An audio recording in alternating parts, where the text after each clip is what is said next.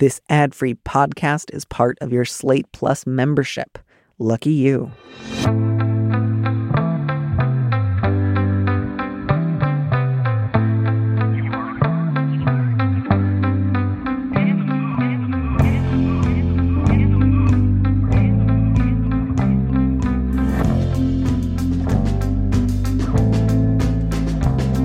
Hello and welcome back to Big Mood, Little Mood. I am your host, Danny M. Lavery, and with me in the studio this week is Olivia Charmaine Morris, an artist, activist, and the founder and CEO of Black Monarch Entertainment. Her new Instagram Live lifestyle series, The Tea, invites celebrity guests to participate in intimate conversations.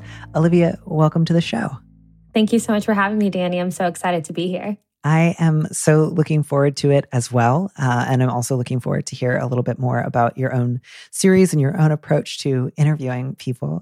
But first, we have a couple of people to assist. And if you wouldn't mind reading our first letter for us, we can get started. So the very first one is about unexpected grief. And it reads, a high school teacher I had over a decade ago passed away unexpectedly last week. I had not kept in touch with him, though he had a profound impact on me, and I often share stories of being in his class. His wife was a favorite teacher of mine as well, and he always talked about his young child. Grief has really sucker punched me to a degree I did not expect. We weren't close, and I've historically been able to process loss in what felt like a reasonable way. But every time he comes up, I get teary, and I keep thinking I see him when I'm out and about. I've spent 2 days sobbing, unable to stop thinking of his family and all the students and faculty mourning him. I've been so distraught that I had to take an afternoon off work and would take more time if I felt like I could. Even now, it's not so much that I find my emotional state completely unreasonable, but I don't know how to explain to the people in my life or my employer why this has been so difficult. It's not like I lost a family member or a close friend. Is this reaction totally out of proportion? How can I feel more at ease holding space for myself to grieve someone I haven't seen in a decade? I think my thought here was the letter writer doesn't seem to be doing or saying anything that I would encourage them to scale back on. Like, I would maybe have more specific advice if they were like, and I'm talking to people who were very close to him as if we both knew him in the same way, or I'm, trying to sign up to deliver a eulogy. Like, if any of that were going on, I would certainly have some advice. Hey, you're doing too much. Yeah, but this one really just struck me as somebody I didn't expect to died, and it's incredibly sad. And I took an afternoon off work, which I think more than anything, actually, this letter just made me kind of sad about how difficult it is for people to get time off of work. Mm-hmm. Because that just felt so like you took an afternoon off because you were crying. Right. That seems, that seems like just a human thing. Right. I've been thinking a lot about holding space for grief. And even that phrasing, holding space, is something that not everyone can articulate well. So I really appreciated this listener, this writer, speaking in this way. What I'll say is self-care and wellness has been commodified in the last few years by major corporations who are now using brand awareness and, expensive items and massages and things like that to basically tell people that this is how you have to care for yourself, as opposed to taking a nap, drinking water, and holding space for grief. And so I think in thinking about how you can unpack self-care, I think that this person is doing a great job in taking space for themselves. I think that all emotions are valid, right? And so saying, is my emotion, is it unreasonable? Is it too much? I think is a societal reaction to people showing emotions.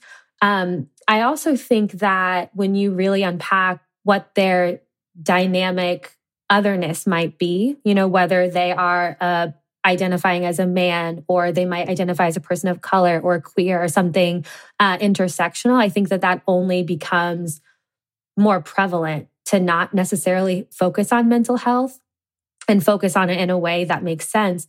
But Danny, to your point, I've also been thinking so much about maternal health care and work leave for mothers. And I just read this article a couple of days ago that said the United States is the only country that does not have paid leave for mothers. And it's not just first world country. Like they went all around the entire world and it's the only one. And it's, I have 10 nieces and nephews. So I think so much about how difficult it is, especially during the pandemic, to make sure that they're all healthy, happy, thriving, being educated, things like that. And it's exactly what you said. Taking time off of work should not be so difficult. Do you know what I mean? You should be able to tell your boss, I need a mental health day, and that should be it. Yeah. And so I think to that end, the letter writer asks, I don't know how to explain this to my employer. Don't, free yourself from that burden. Unless there's like an outstanding email from HR that says we need some sort of information on why you took that afternoon off. But again, give them the bare minimum, something personal, family emergency, something came up, whatever you need to say, Yes. Deliver the bare minimum information for HR to rubber stamp the afternoon off that you took and nothing else. You don't need to explain this to your employer. And I think, letter writer, you say, I'm not sure how to explain this to the people in my life. And I can certainly understand why you might want to explain further if someone who knows you well and knows that you haven't seen him in years is surprised to see you weeping quite intensely. But you seem to have a really clear sense of scale here, letter writer. You're aware that while this person was really formative in your growing up years, you know that you two didn't have an ongoing close relationship. You're not confusing reality with fantasy. You're not exaggerating how close you were later. Like you have a wonderful, robust grip of reality. So I think that's something you can express to people, which is just, I'm really surprised by how upset I've been.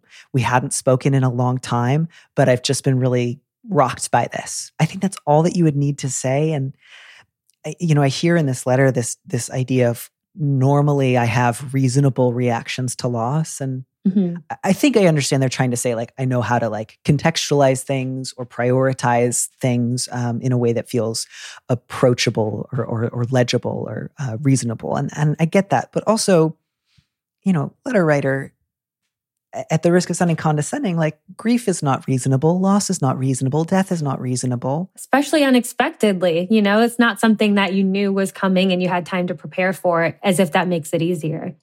Yeah. And sometimes it's just like, it can depend on what's going on in our own life when news that maybe a year earlier would have felt sad but remote suddenly feels like it's hitting very close to home.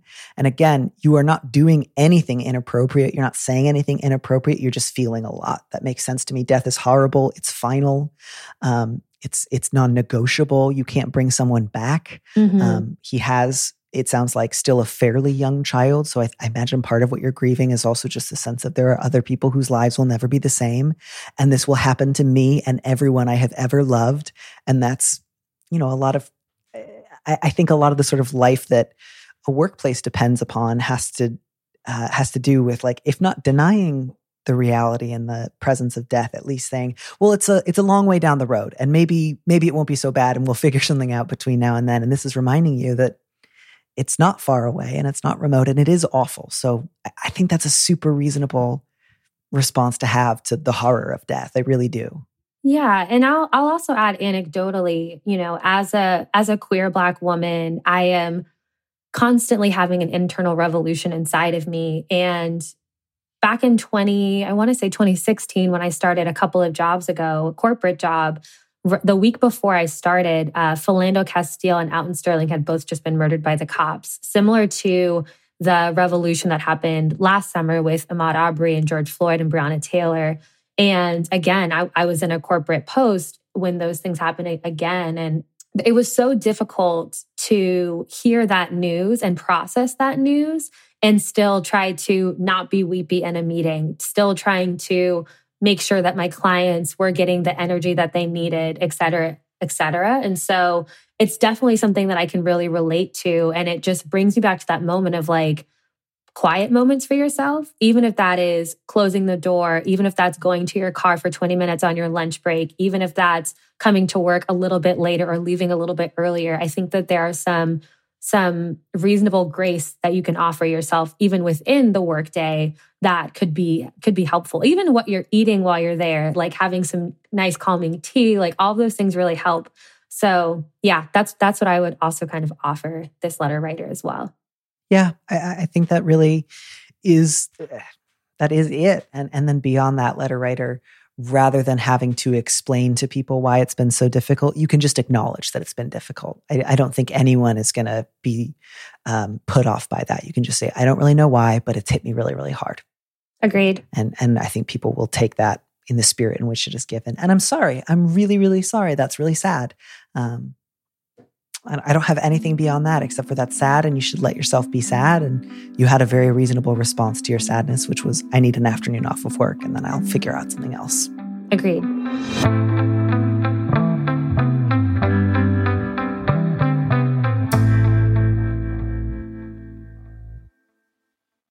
Let's move on to the second one. All right. So this one is called Awaiting Assignment. In lockdown, I started making music for the first time. It's the first time that I've really made anything personal.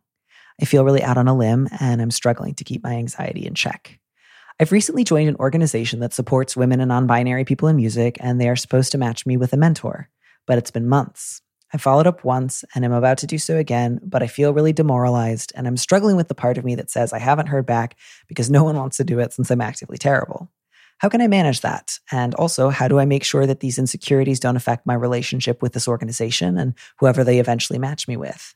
I want to be able to share my work, but this is making me wonder if I'll ever be able to do that and feel okay.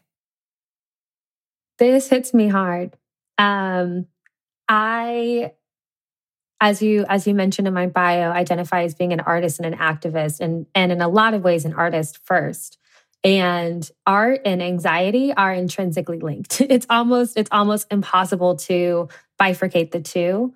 What I will say is I'm very encouraged by the letter writer as starting off in exploring the music space. I think as an artist, it's really important to try to fill ourselves up with different types of art. So a lot of people might just be binging Netflix all day, but when was the last time they heard new music or went to a gallery or read poetry and things like that? So I'm really excited to hear that this person has done something, as they've said, it's something that they've done that feels personal.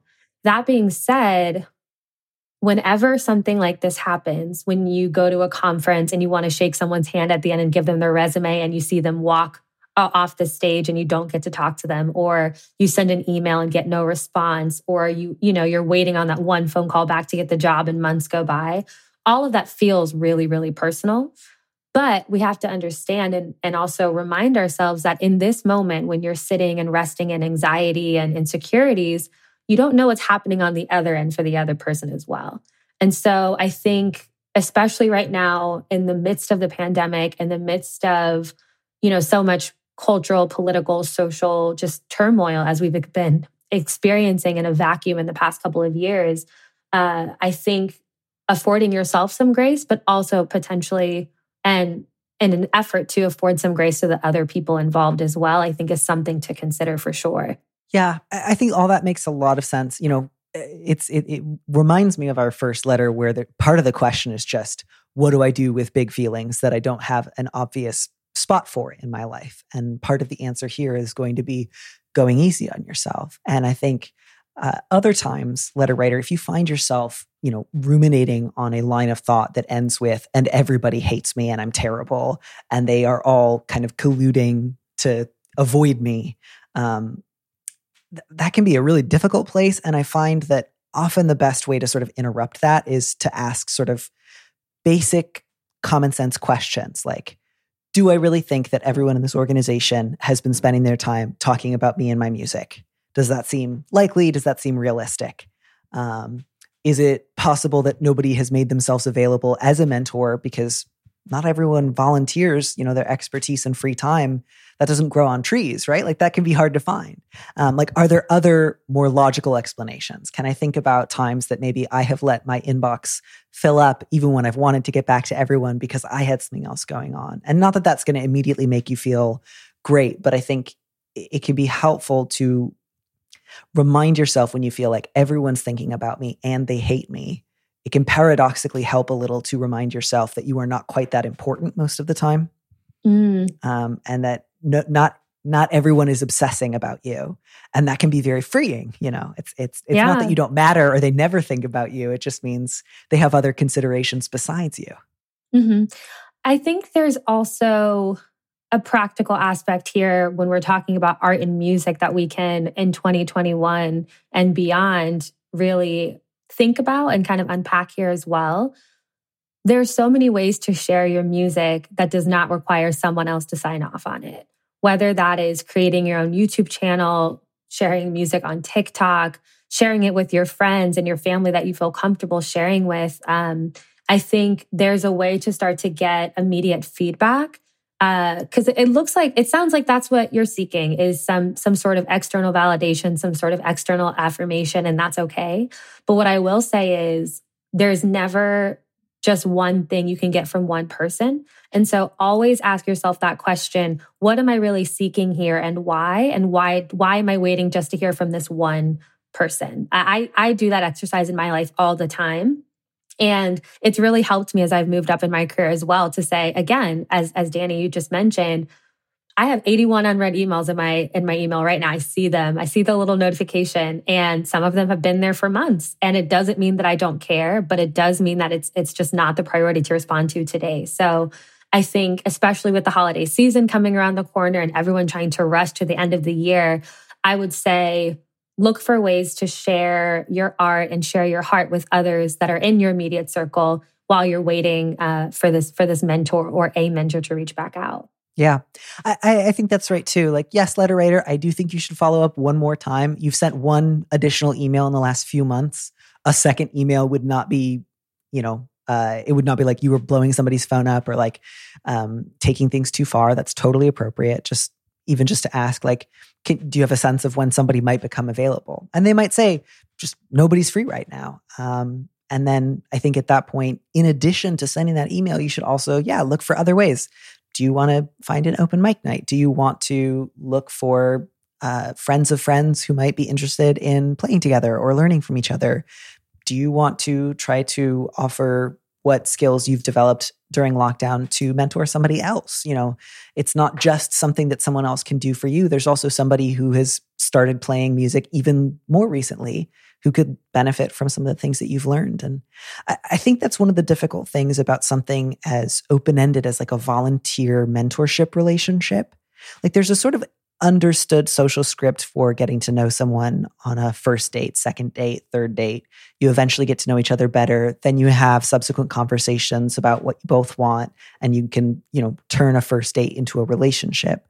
And I think sometimes when somebody's looking for a mentor, there's this sense of someone's just going to be my mentor, rather than that's a real time commitment. That's a real energy commitment. Sometimes you want to meet and discuss whether or not you'll be compatible. A symbiotic relationship. Yeah. And it's not just like, okay, let's commit. I'm your mentor. I will mentor you for the next 10 years. I promise I will always be there for you. Like that's a lot to offer someone without trying to get to know them first. So I would also encourage you, letter writer, to think not of just one mentor that only this organization can give you, but as a dynamic in a number of possible relationships. And you could seek out multiple people who do a little mentoring, but maybe also something else.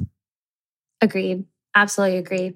Yeah. And I think my just last thought on this subject, letter writer, is as much as I want you to be kind with yourself when you get into that space of everyone hates me because they think I'm terrible, I think you deserve that kind of kindness. I would also be really careful about how you bring that energy or that insecurity to other people, because sometimes it can be really overwhelming if you bring your music to someone and you say something like, I know this is probably terrible. I'm sure you won't like it. That can be a lot to put on somebody else. So again, I don't know if you've been doing that. I don't mean to assume that you have, but just watch out for that. Try to keep down the self-deprecation to like a dull roar. That's a really good point. That's a really, really good point. I was talking to my partner about this the other day about how difficult it is to accept a compliment, even if you have confidence. And so if in this scenario, you're lacking that confidence and that self-esteem in this area, I think that that's something to really investigate as well, and just investigate this whole idea of like self-valuation and connected to music, and how music is also therapeutic. And I think that there's a lot there to unpack as well. Yeah, I mean, I think that self-deprecating thoughts and speech and actions are so complicated, because sometimes we think, if I'm just hurting myself, it's okay to say as much of this as I like. It couldn't be rude or imposing because I'm mad at myself. But there are actually times when it's in fact like inappropriate to be overly self-deprecating. And that can be really hard to acknowledge, because it can feel like I'm already mad at myself. And now you're telling me I'm doing something wrong. I don't know what to do besides jump off a cliff. But there are definitely other considerations to sort of keep in mind. I would love to, this feels like a kind of useful moment to bridge over to your own interview projects that you have been doing with the T. I would love to know a little bit more about how you kind of went from your series of corporate jobs into interviewing celebrities about their deepest feelings, because that just sounds pretty cool. Thank you. Love the question and how you posed it. What I'll say is I have always been someone who had Hollywood dreams, as many of us have. When I was 5 years old, I had a Hollywood-themed birthday party by request. And I was not an LA kid. I grew up in the Midwest in Cincinnati, Ohio. And my parents were like, we don't know where you got this from, but we'll lean in. I grew up as an artist in many forms. I used to dance, I sung, I acted, I wrote. In college, I went to film school. I directed, I edited, I did sound design. I did so much. But once I graduated, you have to decide how are you going to make money.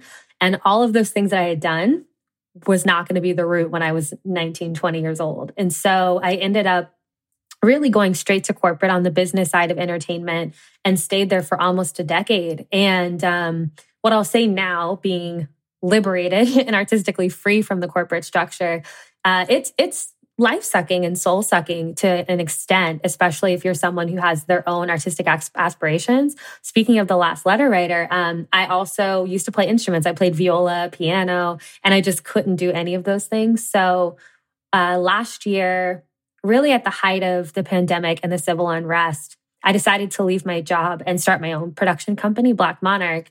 And in doing so, it was only within 2 to 3 months that I realized that this idea that I had for a talk show is something that I didn't have to wait to ask permission to do anymore.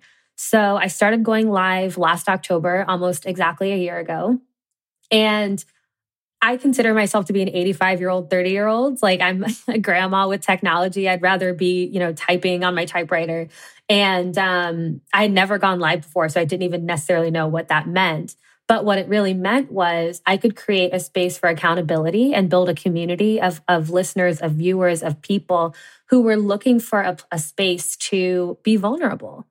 I really enjoyed all of the guests that I had on the show. I had over 30 guests over 3 seasons. And some of the highlights were, the day before the election last year, so a year ago yesterday, I interviewed Janelle Monáe. And with Janelle, we talked about what does it mean to be an artist and an activist that's exhausted?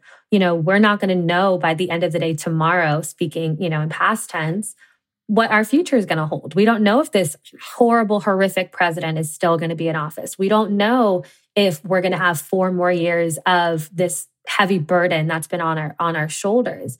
And she was very open and honest about her self-care, about her wellness, about her artistic journey, about things that kept her open and receptive, and also just rest, knowing when to say no to things, knowing when to kind of hibernate and sequester yourself and fill yourself back up. And so from that point forward, I made sure that every single conversation hit on those pillars. I spoke to many different multi-hyphenates, whether they were performers or writers or on the business side, people like me, producers, development executives. And I realized that with every single episode, season over season, it became a real space for people to not just be vulnerable, but let their hair down. It was intentionally over tea. The tea is a double entendre. You're sipping it, you're spilling it between friends. But beyond that, tea also has so many healing properties. And so I made sure in every episode to also speak on that and say, my stomach is hurting today, and that's why I'm drinking ginger tea. I think that so many people, especially on the edges of society, aren't taught how to heal their bodies naturally at all, especially when you factor in like food deserts and things like that. So being able to just share openly a self-care practice that I've had and practiced since I was in high school, going to the tea shops with my girlfriends, I loved being able to put people on to Black-owned brands, female-owned brands, and and, now being sponsored by Tazo is exciting and all of that. But being able to really share as I grew with the community was something really special. And also just on a personal note, it kept me getting out of bed on Tuesday mornings. And that's something that I needed as well. Yeah, that's so interesting. Did you find that you have spent more time sort of, I've gone back and forth on this myself, like either prepping a lot of interview questions, reading previous interviews, trying to make sure that you're breaking new ground, or do you find that you're more interested in seeing where the conversation goes in the moment for some more flexibility? I don't know, maybe it changes from episode to episode. It's a little bit of both. I definitely had questions prepared. I did extensive research on each person I sat with and made sure that they would be comfortable with whatever I asked, because especially as people with public figures, it's really critical that I wasn't going to catch them off guard or, have an affront, especially as we were talking about really sensitive personal issues. But that being said, my interview style did change over time. I realized that I had to go off script and definitely be more conversational and allow the conversation to be free flowing. And there are moments where I put my index card down and was like, you know what, let's just talk. And certain episodes, I also had some games involved. Like one episode in particular, we played a game called, I think I called it like red flags, green flags, or deal breaker, something like that.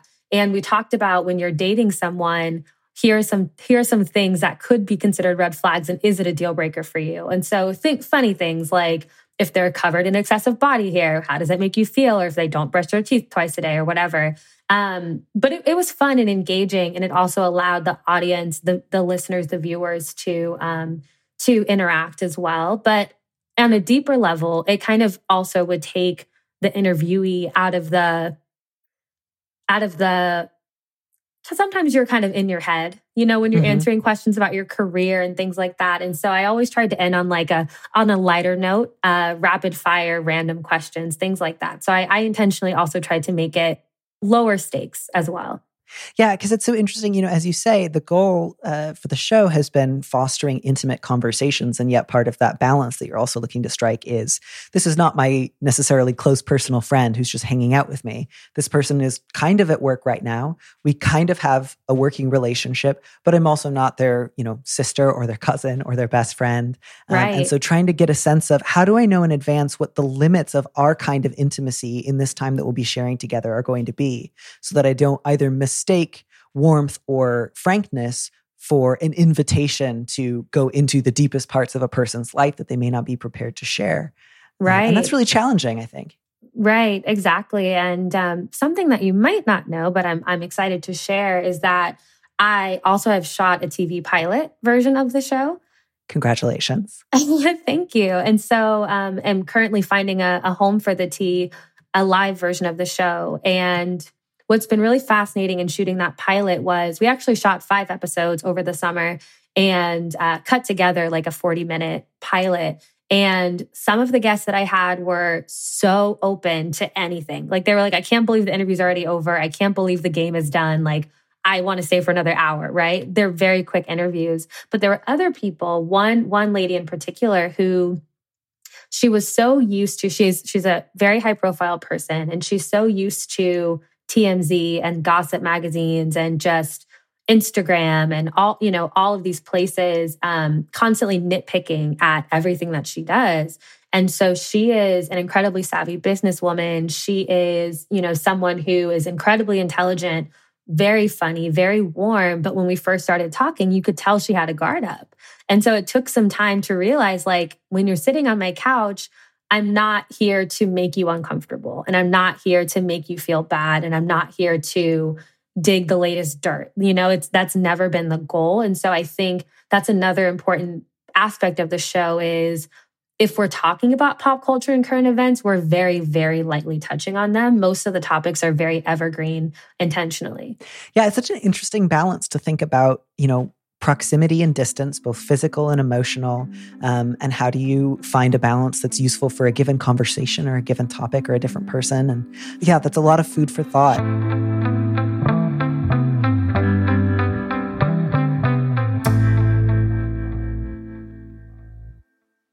I think we should move into our third letter, which I have to say taught me a word I had never heard of in my life. I had to look it up. It comes from a subject line. I was going to say, it says the subject line is a goose gog again. Will you define a goose gog before I read? Yeah, so I looked it up, and it's like British slang for a gooseberry. And I was familiar with the fruit gooseberry. I know you can make pies with it, and you can also make a dessert called fool. And I guess goose gog is another way of saying gooseberry, but with the sort of like implication of like a fool or a foolish person. So like, got it. I'm just a goof. Okay, I'm a fool. Yeah, got it. That's so interesting. Okay, cool. So here we go. It says, my two closest friends have started dating. Again, this is a pattern. Whether I'm in a tight 3-person friend group, a larger group of work friends, or more recently, an online assortment of friends from my graduating year, the two people I care for most start kissing each other, reliable as clockwork. I'm sure the trouble is me.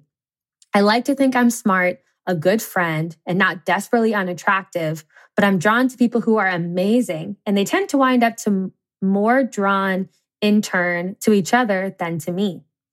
I can't slope off as I have in the past. This time it's two of my best friends I've ever had, and in different ways, they've both gotten me through the pandemic. This time I've also, unfortunately, been nursing a long-distance crush on one of them. How do I deal with this? I think I'd be handling it better if this situation wasn't a recurring fixture in my life. Do you have any advice for the perennial odd woman out? Where to begin? I had a pretty strong reaction to this. Not like intense, just like I had a pretty immediate sense of like, oh, I don't think this is a problem. Like to me, this was like the way that this letter writer has framed it is sort of like, I don't know, if you were writing a sitcom, it might be a funny complaint for a character to have, but like this feels like sort of a version of like having that, main character syndrome of just thinking like everything revolves around me. People are consciously making decisions on the basis of their relationship to me. And it's just like, another way of framing this is, I know a lot of people who have sometimes dated each other. Right. Which is just not that unusual. Many people start dating someone they met through friends, or were friends with for a while before they started going out. I would really be surprised if we were to do some sort of informal poll of all of the, eventual couples that you're talking about, if all of them would say, yes, the letter writer was the sort of fulcrum of our relationship to one another. Like that was how we knew each other. That was how we related to one another. We sat down one day and decided we'll either date each other or one of us will try to date the letter writer. Which will it be? And we always picked each other, so much as they would say, oh yeah, we were all part of a group. And then some of us started going out. And so I think this sort of fixation on all of these people thought about dating me, decided against it, and chose instead to date a friend of mine who they think of as a friend of mine rather than a separate person, just feels really counterproductive at best. That's so interesting. So, my company is intentionally called Black Monarch Entertainment. I consider myself to be a social butterfly and have forever. And so I've definitely been in stickier situations where I've pined after a friend, or, pined after someone who was taken, or not taken, but not single, not available. And, those feelings are natural and they happen. So what I'll say is I would investigate this feeling of, I really liked how you phrased it, Danny, of main character syndrome. I'm definitely going to be stealing that.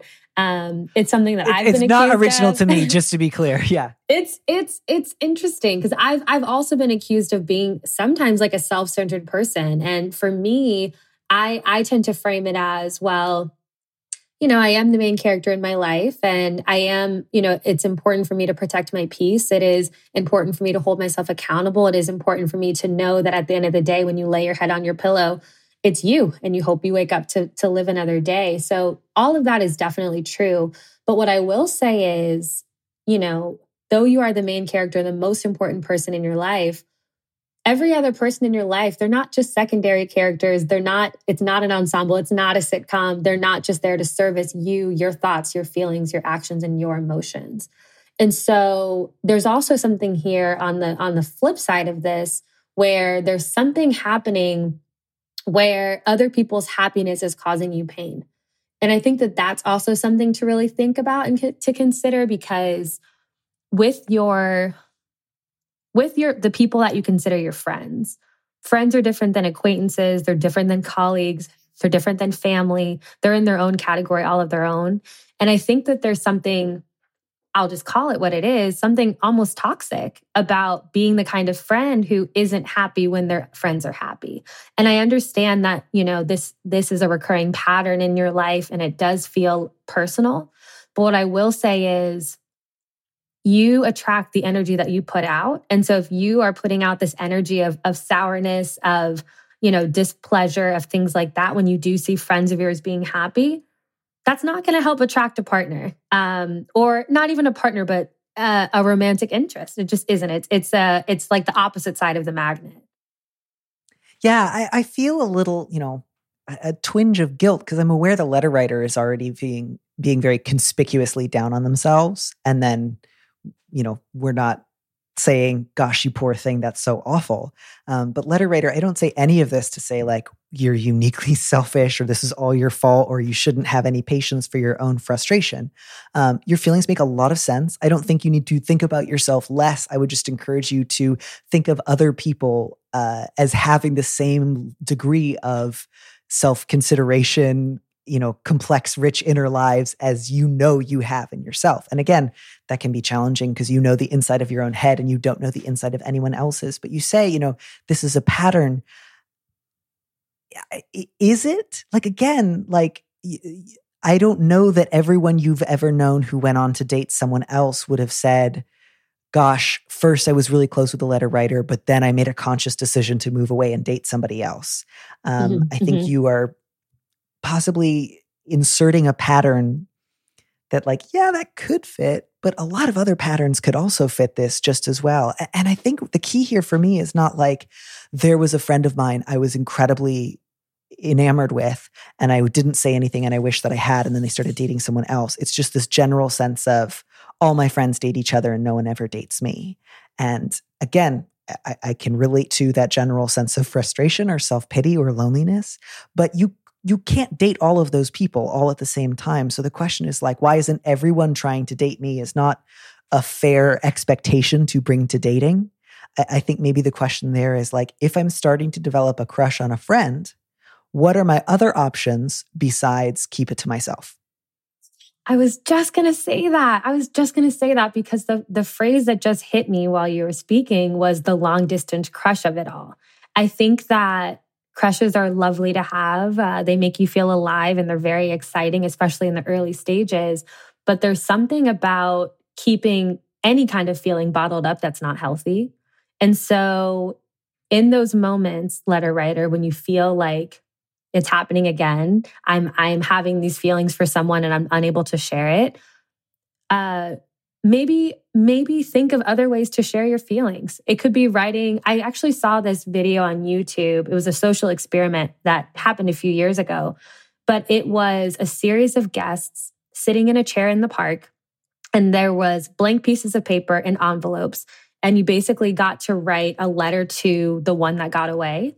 And they were either going to mail the letter or they were going to keep it and save it for the next person that sat down to read. And it was an interesting social experiment because so many of these people had never thought to write their feelings down ever. And so it's something to consider whether or not you share those words with someone else, that onus is on you. But I think instead of keeping these feelings bottled up, similar to how you wrote a letter here, consider writing it down. Consider keeping a love journal, a little pink book, so to speak. I think that it's a very healthy way. It's a very cathartic way to sift through and process all of these feelings that sometimes just feel like they're, bottled up in your head and in your heart. Yeah, I think that's really useful. I think anything that's going to help this letter writer maintain a more present awareness of her feelings and her desires, and then also try to figure out what are some things that I might want to try to do with those things. Maybe it's that I have a habit of befriending people I would actually like to ask out on a date, but because for whatever reason I don't think they'll say yes, or I'm afraid of the risk, I instead strike up an overture of friendship and hope that they will simply be so won over by my delightfulness that they will ask me out. In which case, you might want to think about, what if I started asking people out? I think, again, just it's so easy if you feel really invested in this narrative of, I am always overlooked. I am always the odd one out. I am never going to get my fair due of what I see other people around me getting. It is so easy to become so attached to that view of yourself that you perpetuate it and say, like, if I asked someone out or I started speaking up, then it would mean that any potential romantic outcomes I would get would be fraudulent because I shouldn't have had to ask for it. Someone should have recognized that I was being a wallflower and walked up to me wearing like riding breeches and a beautiful signet ring and said, like, I've noticed your exquisite loneliness and it ends today. It's a lot of rom-coms. It's a lot of rom-coms. Yeah. And just that fantasy that somebody else is going to do the work for you of naming what you want is going to hurt you a lot. And it's going to add a lot of unnecessary pain on top of the pain that we all have to go through as, people and beings with desires and needs and hopes and fears. And so I want you, letter writer, to start to spare yourself some of that. And so instead of, why does this always happen to me? Ask more concrete questions. Who interests me? What can I do with a crush besides linger with it forever alone in a corner? And then also, letter writer, it kind of sounds like you say you slope off from your friendships every time your friends couple up, which again suggests to me that maybe you've been starting a lot of friendships that you actually want to be romantic relationships. And then when you don't get what you want, you kind of, again, I don't want to be too harsh and be like, you abandon people, but it sounds like you kind of are just like, I'm done. And that to me suggests, again, that there's some work to be done in terms of making sure that you invest in friendships where you're not mostly just pining after someone so that you can have like a long, sustainable, friendly relationship that's not just cover for the torch you're carrying. Mm-hmm, mm-hmm.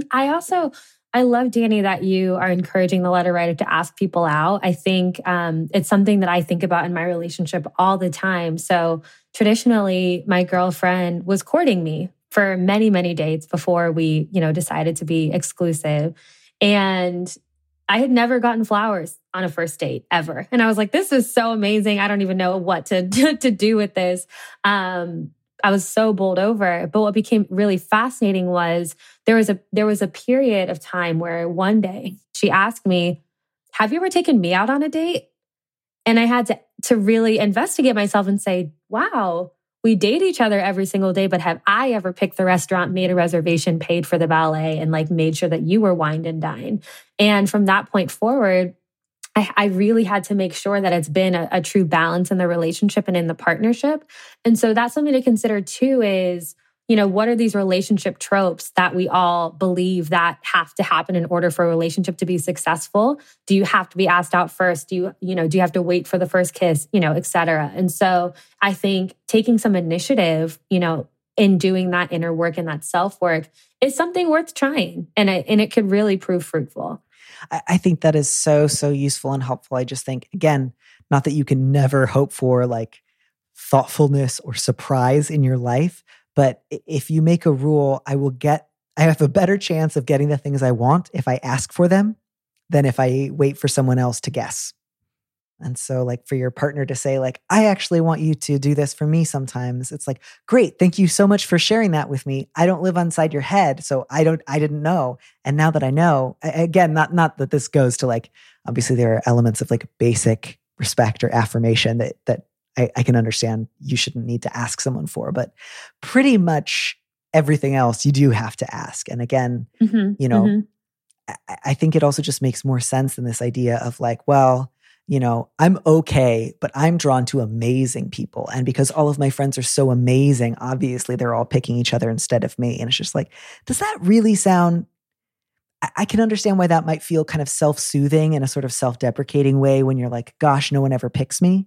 But like, do you really think that everyone you've ever befriended is just categorically better than you?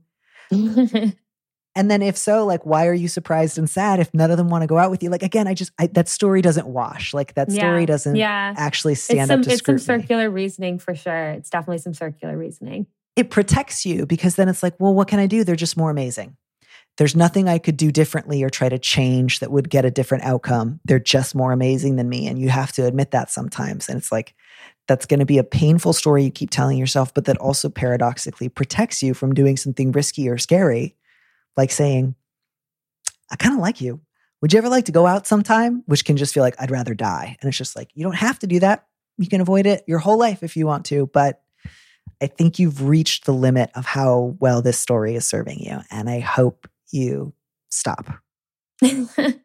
Yes, well said. Very well said. My last piece of advice is, as always, to read Barbara Pym's Excellent Women, because it is a wonderful and thoughtful novel about the experience of a slightly prickly and slightly aggrieved woman who often finds herself on the outs. And it's always nice to read novels about complicated inner emotional lives of people. I love that. Yeah, thank you. What was the title again? Excellent Women. Excellent Women. All right, adding it to cart. Yeah. Olivia, thank you so much for taking your time to talk with me today. Do you have any final parting thoughts for any of our listeners before you go? Also totally fine if you don't, and you just want to say goodbye, I'm going. I do. I would say my very final thought that I would leave is be gentle with yourself. I think that as we hit on in this conversation, that it's been a very tumultuous time, societally, culturally, personally. And it's really a time to just be gentle with yourself. That's the best I can offer. Thank you so much. I think that is very lovely and compassionate advice. And I'm just so glad that we got to talk today. Have a fabulous rest of the day. Me too, Danny. Thank you so much. Have a great day.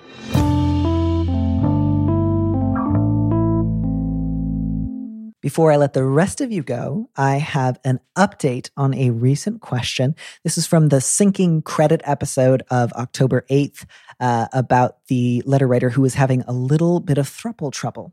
Here's the update. So I talked with Beth. It wasn't exactly the conversation that you recommended, but it had been several months since she'd stopped talking to me. So I just said, hey, it's been a while. I feel like everything I've heard about what you're up to lately has been secondhand, but I'm really curious about how work is going. She texted back a few hours later with an apology and an update that didn't clarify much, but did express that she felt bad about abandoning our projects and missed working with me. We chatted for a bit, and I felt pretty okay. I don't really need to know why she pulled away. I think I just needed to stop feeling like I had to pretend I hadn't noticed. Afterwards, I did talk to Alice and mentioned that Beth and I had become less close over the last few months. Alice had noticed too and was trying to be polite about it herself. I don't think I was as subtle as I thought I was. It was a relief to say that I don't have any issues with Beth, that I think she's a great artist and a cool person, but that we don't really talk or collaborate the way that we used to. Talking to Alice made me feel even better than talking to Beth. I hate keeping secrets from her, not least because I'm so bad at it. Thanks for your advice. It was definitely a reminder of some baggage that I have about relationships in general, and working on that will probably take a little longer than a text exchange and a single conversation, but luckily I've got the rest of my life for that.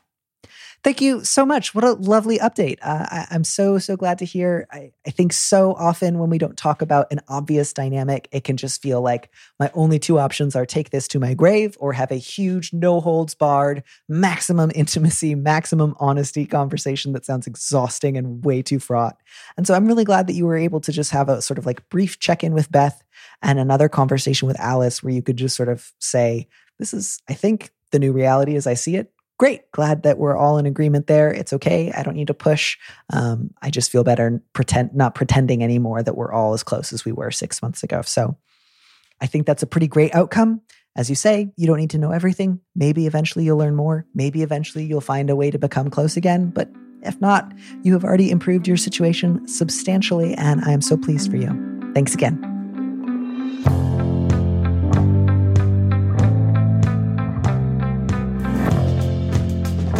Thank you for joining us on Big Mood, Little Mood with me, Danny Lavery. Our producer is Phil Circus, who also composed our theme music. Don't miss an episode of the show. Head to slate.com/mood to sign up to subscribe or hit the subscribe button on whatever platform you're using right now. Thanks. Also, if you can, please leave us a review on Apple Podcasts. We'd love to know what you think. If you want more Big Mood, Little Mood, you should join Slate Plus, Slate's membership program. Members get an extra episode of Big Mood, Little Mood every Friday, and you'll get to hear more advice and conversations with a guest. And as a Slate Plus member, you'll also be supporting the show. Go to slate.com/mood plus to sign up. It's just $1 for your first month. If you'd like me to read your letter on the show, maybe you need a little advice, maybe some big advice, head to slate.com/mood to find our Big Mood, Little Mood listener question form, or find a link in the description on the platform you're using right now. Thanks for listening.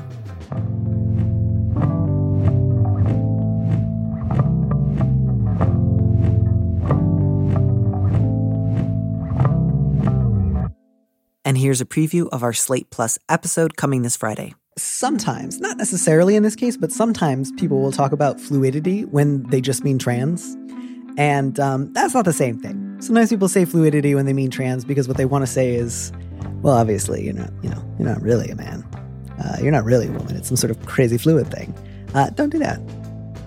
To listen to the rest of that conversation, join Slate Plus now at slate.com/mood.